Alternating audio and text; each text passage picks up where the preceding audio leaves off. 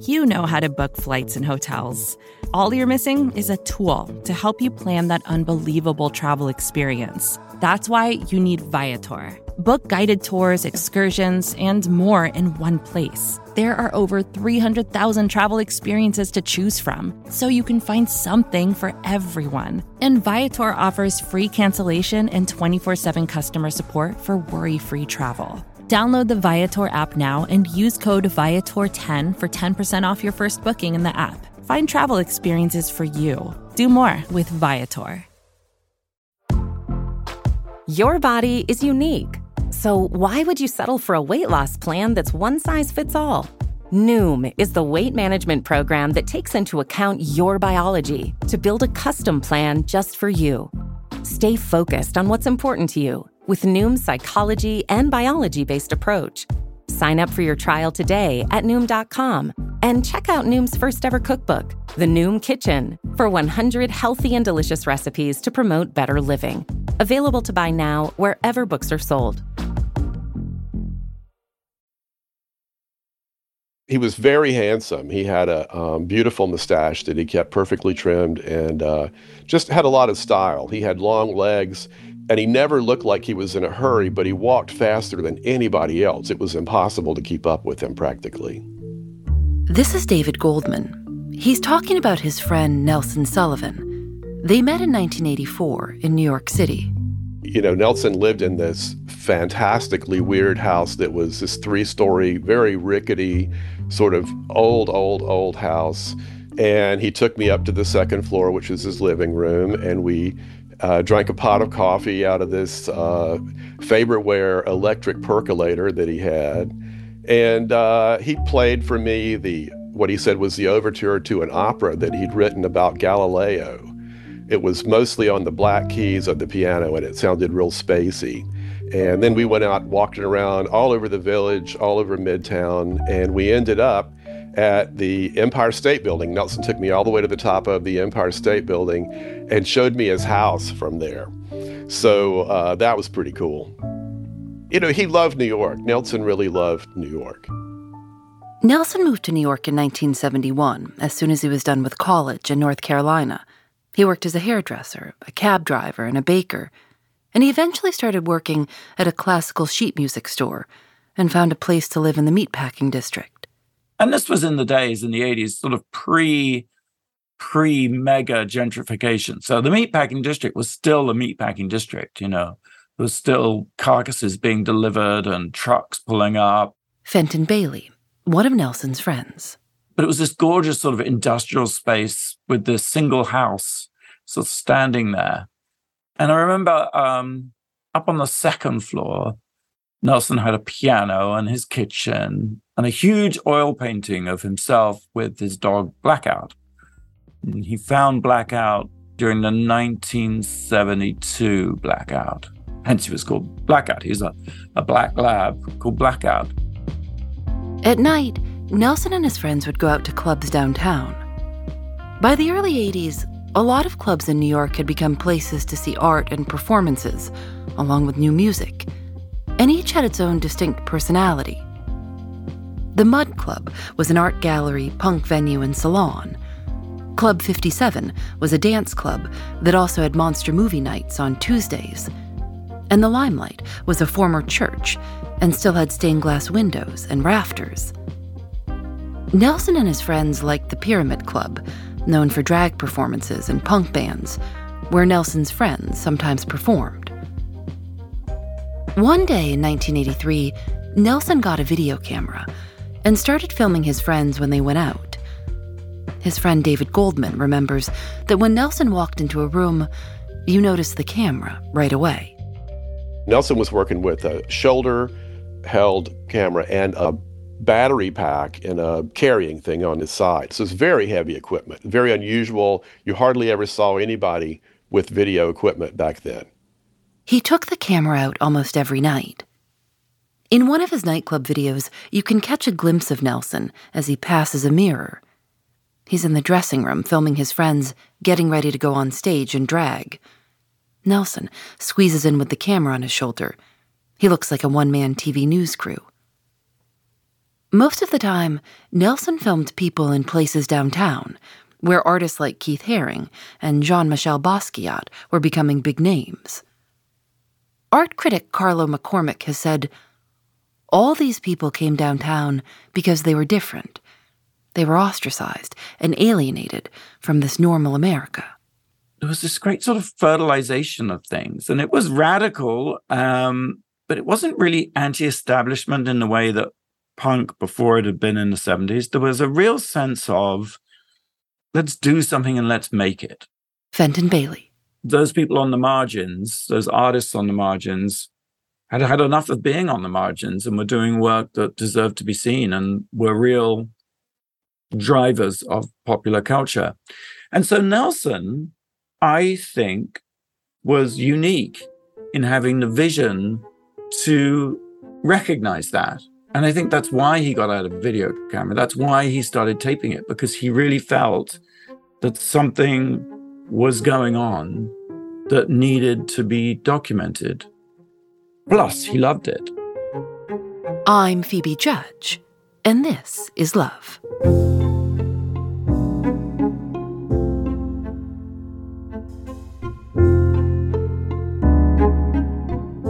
Nelson just hit record and let it play, and just let whatever madness might ensue occur.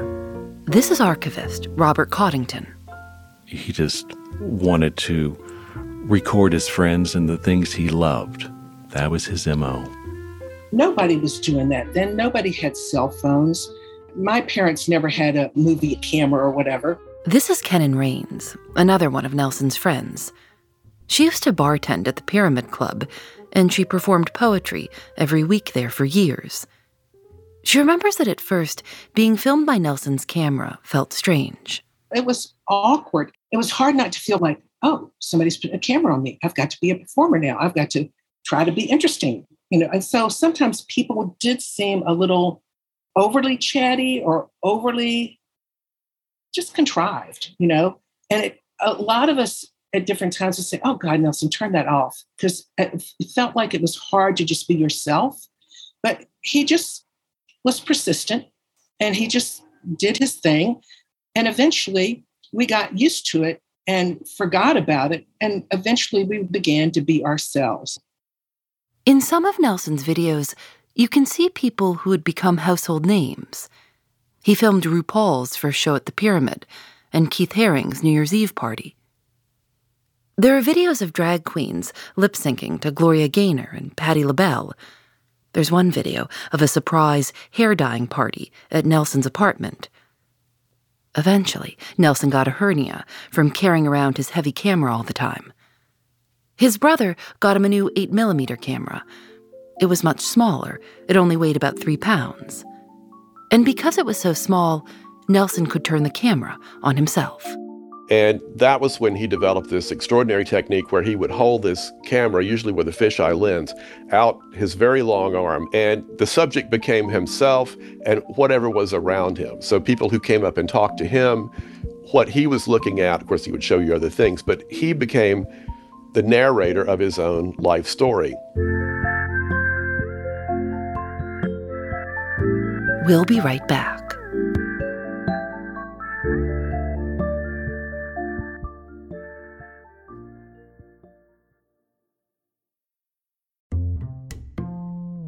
Support for This Is Love comes from Indeed.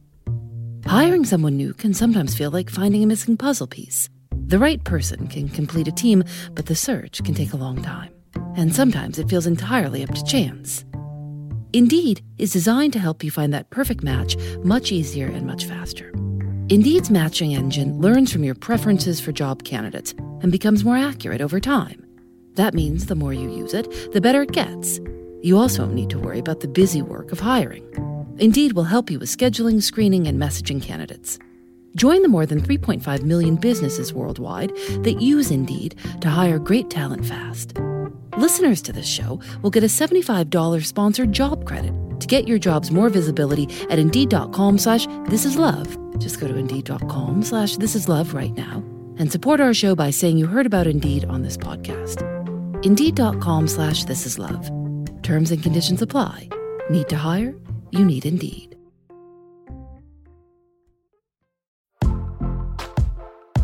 Most weight loss programs focus on restriction and inflexible routine, which is why most diets fail. But Noom isn't a diet. It's a weight management program that uses psychology and biology to help you develop healthy, sustainable habits. Noom believes that weight loss starts with the brain, and their daily lessons are tailored to help users understand the science behind food cravings and eating choices. Whether you want to lose weight, increase physical activity, meet a health goal, or simply change the way you think about food, Noom can help you build healthy habits while still enjoying your favorite foods. Stay focused on what's important to you with Noom's psychology and biology-based approach. Sign up for your trial today at Noom.com and check out Noom's first ever cookbook, The Noom Kitchen, for 100 healthy and delicious recipes to promote better living. Available to buy now wherever books are sold. Nelson Sullivan shot over 1,100 hours of footage between 1983 and 1989. He didn't just tape nightclub things and people performing in nightclubs and theater. David Goldman, Nelson's friend. He taped these long walks with his dog early in the morning, where you can watch these tapes. It's Nelson and Blackout out there for a stroll, and they're so calm and beautiful to see this city just waking up. Nelson often holds the camera low, just behind Blackout's tail, so the whole video looks like a dog's eye view of the city. When Nelson turned the camera on himself, he would talk about what he was going to do to an invisible audience. There are videos of him walking to the grocery store after a night out. He's often with friends. In one video, they buy flowers. In another, they're hailing a cab. Nelson once filmed himself waiting for a flight at the airport, looking for magazines at a newsstand. Later, he tours the bathroom. The videos look like they could have been made today for Instagram or YouTube, but Nelson was just doing it for himself. There's one tape of Nelson walking over to his friend Kenan Rains' house for dinner. When he gets there, everyone is crammed around a tiny table next to the stove where Kenan is cooking. And, it was such a humble little dinner party. I think I just had enough money to scrape together enough to make a big pot of sauce, and the noodles were cheap. And you could bake a cake in those days for about $3. And I didn't even have a bottle of wine on the table. But, it was about 6 or 8 people came over, and it was just like those little simple moments. He was always making you feel like he couldn't desire to be with anybody more than you in that moment. That camera really helped you not only feel like somebody thought you deserved to be validated in what you were doing, but then when you would see yourself and he would play these for you or have you over to his house to show them to you, you could see what your performance was like on stage. You could see what your natural interview self was like on just, running into him on the street. He was a nonstop, pleasant paparazzi. He wasn't out to embarrass anybody with his work. Everything that he did with his camera was to capture something that he thought was beautiful or funny or iconic or charming, and to help people notice something wonderful in life. One afternoon, one weekend, Nelson came over with his camera, just hanging out. And we all walked back to his apartment from the East Village. From our apartment in Alphabet City, we walked all the way across town to his house. And he was videotaping the whole way. And when we got there, he took out the tape, put it in, played it, and we all watched it. We all watched back the tape of us walking across town. My favorite tapes to watch and show people are the ones that I'm in, not because I want people to look at me, but because I can say, look, there's our house, and that was my Cadillac, and look at our dogs, it's a beautiful sort of a time tunnel. I remember once he said, we need to make more tapes of our loved ones, because if we don't, when they're gone, we're going to get tired of watching the same tapes over and over again. And he was sort of making a joke, but I think he was sort of sincere too.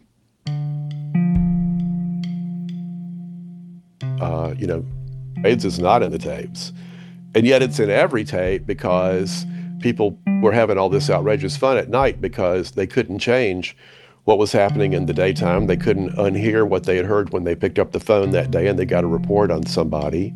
It was really, I think it was a grim and scary time. I was in Atlanta, and it was a very traumatic time, and I know it was worse in New York. In 1981, the New York Times reported that 41 gay men in New York and California had been diagnosed with a rare and often rapidly fatal form of cancer. The next year, researchers began calling it acquired immunodeficiency disease, or AIDS. In New York City, Mayor Ed Koch was criticized for being slow to take action in response to the crisis and not doing enough to promote risk reduction or to educate the public. Because so little was known about how the disease spread, some people were fired from their jobs when they tested positive. Doctors often wouldn't treat patients, and friends and family wouldn't visit. Terry Sherman, a DJ who worked the nightclub scene in the 80s, said that the mood in New York and the clubs changed after AIDS. He said that friends of people who had died or were sick stopped coming because it was too painful to go to a place with so many memories of the fun times they had enjoyed with their friends or lovers. In 1987, a quarter of all AIDS cases in the country were in New York City. A lot of people were getting sick and disappearing, and it was a very present thing. At the same time, I think that presence of AIDS and that appalling amount of government indifference really drove people to express themselves and to create what they created even more. In the sense that we will not be victims. We will not be ignored. There was a tremendous amount of creativity. There was a sort of rage of creativity that was just an explosion. Nelson caught the magic. He was like this big butterfly net, and he just caught all these incredibly beautiful, creative butterflies of people that, gave themselves permission to have fun during a terrible epidemic of AIDS. And yet we still got out there and had fun and created and wore costumes and made friends and celebrated life every day. I think that he almost, in religious terms, he almost had like a burden for this videotaping project that he undertook beginning in 1983. He sort of felt more and more like he should be taping more and more things. And of course, the videotapes began to take up a lot of room in the house. And he wasn't sure what he wanted to do with them. Nelson sent tapes to his childhood best friend, Dick Richards, in Atlanta, to air on Dick's public access show, The American Music Show. It was known for celebrating queer culture at a time when other shows didn't. Dick Richards described Nelson as a portraitist. He said that Nelson taped because he wanted to. He very much respected the artists who were his friends, was intrigued by the oddities of life, and was in awe of being in New York. In 1989, Nelson quit his job at the music store to compile all his videos into a TV show for a public access channel in New York. But just a few days later, on July 4th, Nelson died from a heart attack. In his last video, he's walking to the Hudson River with his dog and a friend. It's one of Fenton Bailey's favorite videos of Nelson. And the sun was setting, and it was just so peaceful. And watching that tape back, it's hard to watch that tape without feeling that Nelson knew it was his last night on Earth. And every time I watch it, it just, I get goosebumps because there was, and it's sad, yes, it makes me teary-eyed, but at the same time, he was so peaceful. And he was so content in that moment. Gosh, I wish, when all our time comes, that it could be like that, It was really beautiful. And so that's a memory of Nelson. And I wasn't even there, but I saw that tape, and knowing Nelson as I did, as I was honored to do, it was just so him. It was the essence of him. It was just an incredibly terrible shock. David Goldman, who is Dick Richards' husband. Dick left quickly to go over and be there for Mrs. Sullivan and the family, and to show respect in the old-time way. There was a funeral for Nelson, and 2 carloads of us from Atlanta went over for it. And very quickly after that, Dick began his plan to rescue the tapes.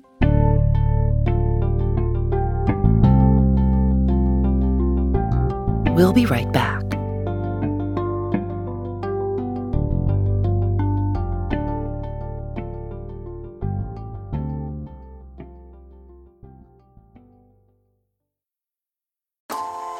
Calling all female runners, it's time to lace up and join Team Milk. Since the 2022 New York City Marathon, Team Milk has sponsored female marathon runners nationwide, providing support and shining a spotlight on their unique stories, perseverance, and drive to go the distance. Why milk? Dairy milk is an excellent nutritional add for both marathon training and recovery.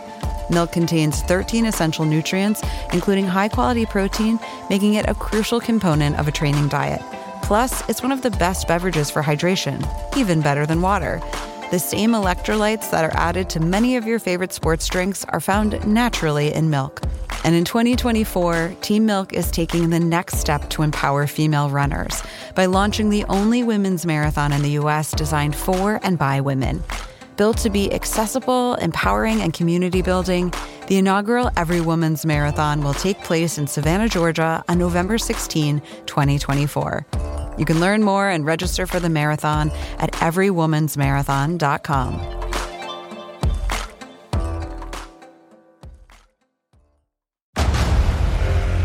Discover why critics are calling Kingdom of the Planet of the Apes the best film of the franchise. What a wonderful day! It's a jaw-dropping spectacle that demands to be seen on the biggest screen possible. I need to go. Hang on. It is our time. Kingdom of the Planet of the Apes. Now playing only in theaters. Rated PG-13. Some material may be inappropriate for children under 13. After Nelson Sullivan's death, his best friend, Dick Richards, was immediately concerned about Nelson's tapes. He wanted to make sure his friend's work was cared for. He flew up to New York and boxed up all the tapes and shipped them back to our house in Atlanta. So these, many, many boxes of tapes started to arrive at the house in Atlanta, and we put them into the spare bedroom that was already sort of Dick's studio, where he had his video equipment set up. What did you think when all of these tapes arrived? Was it an overwhelming amount of footage? It was an overwhelming amount of boxes. We had to make a space for them, and I was really glad, of course, very glad that he got them, very glad that they didn't fall into ruin or get picked apart, which might have been the thing that would have happened. I think if he hadn't have acted to save them, people would have probably, with all good intentions, would have probably come over and said, "Oh, that was my birthday party," and gotten that tape, and taken it away. So we were happy to have them, there. But then the question becomes, what are you going to do with this? And in a way, it's sort of the same thing that confronted Nelson. What are we going to do with this?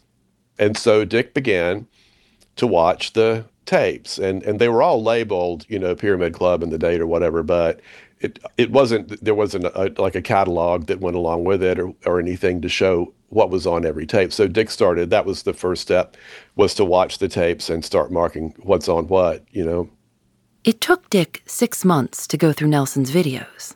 He would sit in there by himself watching these tapes and laugh and laugh and laugh. In the early 90s, David and his husband Dick met a man named Robert Coddington through a friend. Robert had been a fan of Dick's public access show. Dick invited him to come visit. I walk in with my camera, and the first thing Dick says to me is, "Oh, look, it's another Nelson." And I'm just kind of looking at him, not understanding. And while we're at the house, we stayed there for the week, shot the show, and Dick showed me Nelson's archive. And it was a room in his house in Atlanta, and there was about 600 tapes, different formats, VHS, 8 millimeter. And over the course of the 90s, I would just make a yearly trek down and just watch Nelson's tapes. In 2006, Robert moved into Dick's guest bedroom so that he could spend time converting the tapes to digital files. He remembers there were so many tapes stored in the room that they were stacked 8 feet high along the wall. The only things in the room besides the tapes were a bed and editing equipment. Robert and Dick started to put together highlights of Nelson's videos and began to post them on YouTube. I do think that Dick sort of saw what he and Robert were doing as giving Nelson the show that Nelson would have done had he stayed alive. I mean, his tapes are so infectious. I just went after it. And there was a point where, because I was a musician, professional, doing, commercial music, and I got to the point that I realized that it seemed more important to save his work than to continue with mine.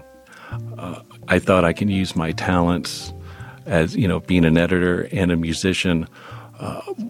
That would be more useful to Nelson because he wasn't around anymore. And Dick decided I was the one to do it because my passion for doing it. I came along at the right place and time, and I've been doing it ever since.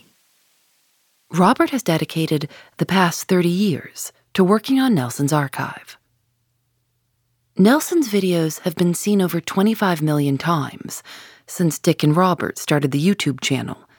There are new comments on the videos almost every day. He's in his mind, knows that what he's shooting is important. He just hasn't figured out how it's going to be presented or why it's important. It's such a simple technique. I think a lot of that reaches out to people, and it gives a slice of life that the historians yearn for, because you can't get that now. Watching his videos is very much like time travel. The way that he tapes, you just feel like you're there. What Nelson created was a sort of body of work that really captured a community, a scene, a moment in time. And I think a moment in time that people will return to again and again and again to kind of understand where we are now culturally. Because I think that so many of the people in that scene, well, many of them didn't survive, but many of them gone on to make enormous cultural contributions and really shape the culture. In 2012, Dick and Robert got Nelson's collection archived at New York University's Fales Library. The library has called Nelson's videos a record of history that might otherwise be lost, but also an expression of one amazing person's life and sensibilities. Nelson's friend Fenton Bailey eventually co-founded a production company called World of Wonder, which would go on to make a TV show with his and Nelson's friend, RuPaul, called RuPaul's Drag Race. In the 90s, Fenton also made a documentary about Nelson using Nelson's footage. He says he wanted to make sure that what Nelson had done wouldn't be forgotten. In terms of personally looking back on it and seeing myself younger with hair, it's okay. It's not, oh, I wish I was young again. I kind of don't wish that for a moment, actually. Because I think that it's part of that sort of false glamour. In many ways, it was a really tough, painful time. And it's really good to be here as opposed to there. And I suppose, the other thing is, I often feel incredibly lucky and grateful. I mean, really loved, I was going to say loved Nelson, but, he's a sort of, you know what it is when some people you've known for an awful, your parents, for example, or, when someone really close to you passes away, they end up staying with you. And I do think that about Nelson. He's sort of, there isn't a day goes by I don't think about him. Gosh, my neighborhood is still the best in town. Look how beautiful it is. The buildings over here, my house, the big square out front. It is all so beautiful around here. I guess I'll never have enough pictures of it. I should walk out this way and see what it looks like.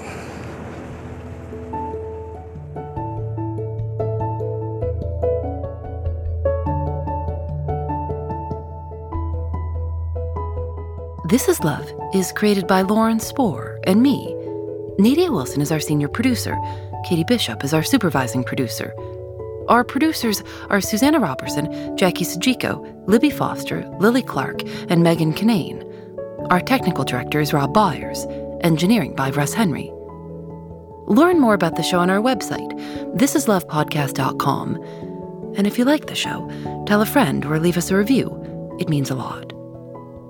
We're on Facebook, Twitter, and Instagram at This Is Love Show. Special thanks to Kino Library for letting us share audio from Nelson Sullivan's videos. You can watch more of Nelson Sullivan's work on YouTube at 5 9th Avenue Project. This Is Love is recorded in the studios of North Carolina Public Radio, WUNC. We're part of the Vox Media Podcast Network. Discover more great shows at podcast.voxmedia.com. I'm Phoebe Judge, and this is Love.